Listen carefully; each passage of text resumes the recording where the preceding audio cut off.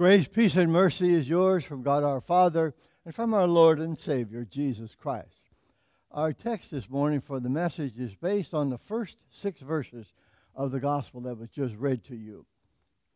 You notice that there's a title to the sermon, A Cool Reception for a Hometown Boy. That may seem kind of strange to you, calling Jesus a boy, but he was at one time, wasn't he? The problem we have with the text, and it is it's revealed in Jesus' thought and the attitude of the people that Jesus was dealing with at this time, was the idea of unbelief. Now, you probably haven't heard much about unbelief lately, but here the text talks about the lack of faith, the unbelief that these people had in Jesus' hometown of Nazareth. This was Jesus, you might say, his home base. And yet his own people in that town could not accept him. Unbelief has its roots in envy and pride. You remember what the middle initial in pride is?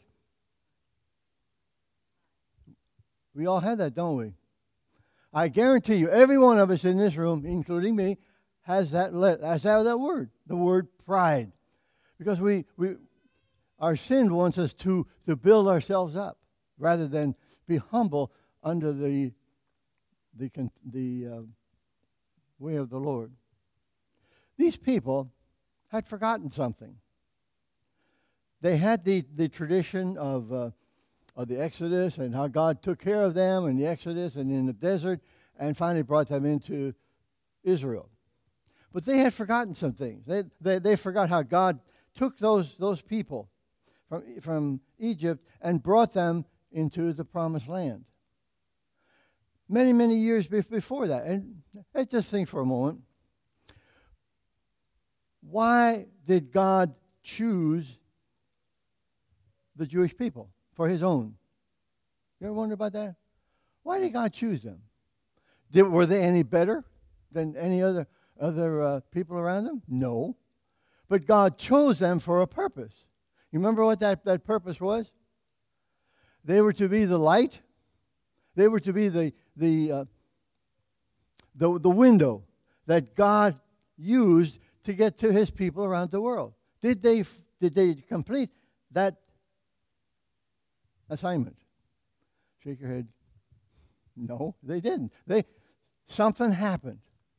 Something happened to them that they failed in their mission. When God brought the children of Israel into the promised land, there was one command he gave to the people that they failed in their mission. And it doesn't sound too good today. God said, kill them all off. Imagine God doing that? That was so strange. Why would God want to kill all the people in that area? But there was a reason for that. Because God knew that these people out there in the promised land before the Israelites came in, they were heathen. They had false gods. And God our Father knew that when his people go in the land, they were going to fall for those problems. And sure enough, it happened, didn't it? They took on the false gods of those people. They intermarried. And God said, don't intermarry. And yet they did. These people that are in the promised land now, the Jewish people, they made the big mistake of having unbelief. What do you think is unbelief? Anybody have an idea? Think for a moment. What is unbelief? Is it the rejection of Jesus? That's a thought, isn't it? Is it a rejection of the tradition that God had set up in the desert? That when his people went into the promised land, they would do exactly what he said. Did they do that? Nope. Big no for that one. You see, what had happened was they separated themselves from God, from the Father. That was terrible. And so God saw what had happened. And for that reason, he sent his son Jesus to deal with this unbelief. Jesus came, and he even, the scripture even says that Jesus marveled at their unbelief. It wasn't necessarily lack of faith, but it was a denial of who they were and who they stood for. And Jesus comments that he can only minister to a few people in his hometown. I would think that if the people would have recognized Jesus for who he was, I think they would have probably welcomed him with open arms. But the problem was, they just saw him as he really was. And this also gives a clue that Jesus didn't look any different than the other male in the community. And the people there grew up with him. So they didn't realize that he was the Son of God. He tried to get across to him who he was and what he stood for. But unfortunately, it didn't happen. So he was just like any other boy, any other man. And in fact, the Jewish people in his community looked down on him. Isn't he the carpenter's son? Isn't he a nothing?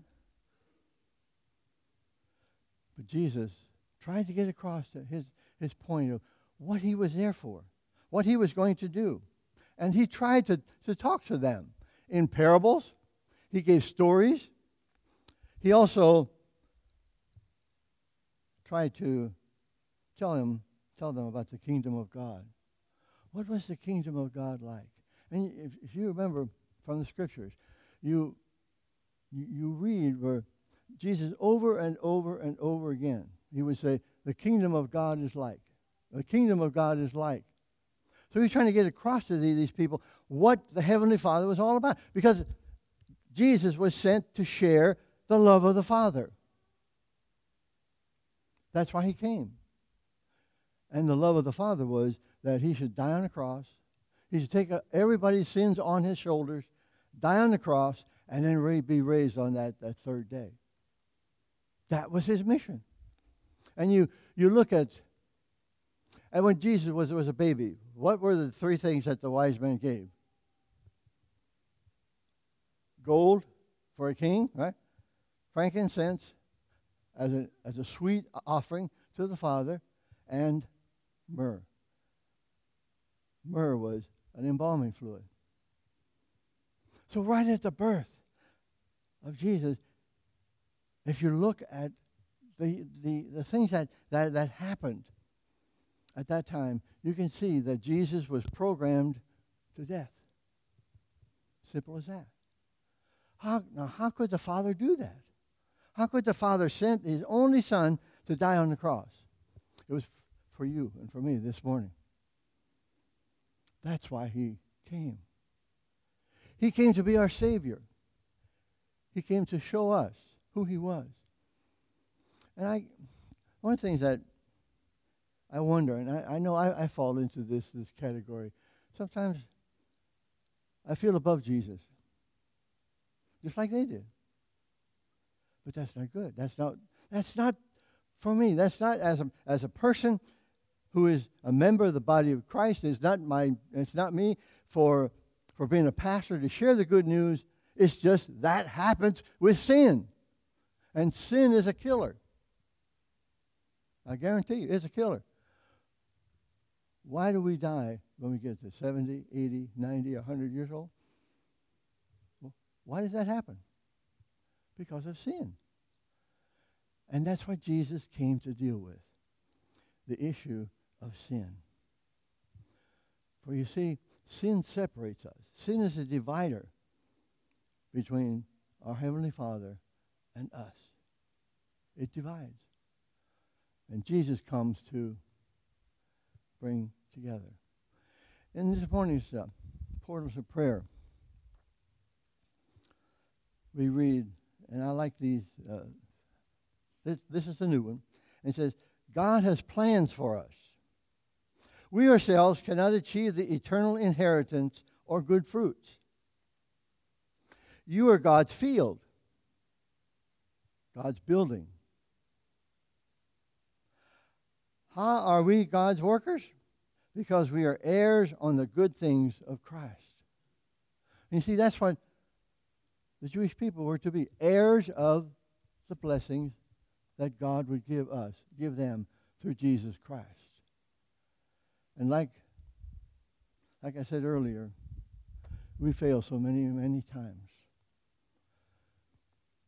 I think the lesson here for us to understand and try to appraise is that you and I are sent for the same reason that the Jewish people were sent. That's no different. They were to be the light of the world. They were to be that vessel that God, the Father, could get across to His creation of how much God is love. Was it the other day, or maybe on one or two Sundays, I asked, what is God's main characteristic? You ever think about that? What is His main characteristic? It's a 4-letter word, isn't it? That's right. And God had so much love in Himself that He created this earth. He created the heavens for the purpose of showing His love to people. And He loves people so much, you and me, that He wants you to have what He has. And God started that way in the Garden of Eden. But then something happened, didn't it? The greatest tragedy in the history of the world. Man decided, Adam and Eve decided to go on their own, to be above God. That's a terrible thing. And so Jesus had to come and deal with those issues for us, for the people of the world, for the Jewish people, for the people around us, all around us, all across this globe. The message is God loves you, right? And He loves you so much that Jesus had to go to the cross. But that wasn't the end of it. 3 days later, what happened? The tomb was empty, wasn't it? The tomb was empty because now you and I have visual, actual proof of God's love for us. And what did we do just a few minutes ago? We confessed our sins, didn't we? And now the result is we are cleansed of our sins. We are cleansed with the blood of Jesus Christ that was shed on the cross. So you and I could enter that kingdom of glory. Jesus says, I am the way, the truth, and the life. No one comes to the Father but by me. He also said, I'm the door, I'm the gate. I am, and that those two words, I am, connects Jesus with the Father. Because you remember when Moses was in the desert, and God spoke to him, and Moses said, well, who shall I say sent me? What were the two words? I am. And so Jesus here, He connects those words to Himself. He connects those things of the Heavenly Father to you and to me. So we can have those blessings that are for us. The saddest part of this whole issue that Mark brings out is the rejection of the people with Jesus. Rejection of Jesus is tragic.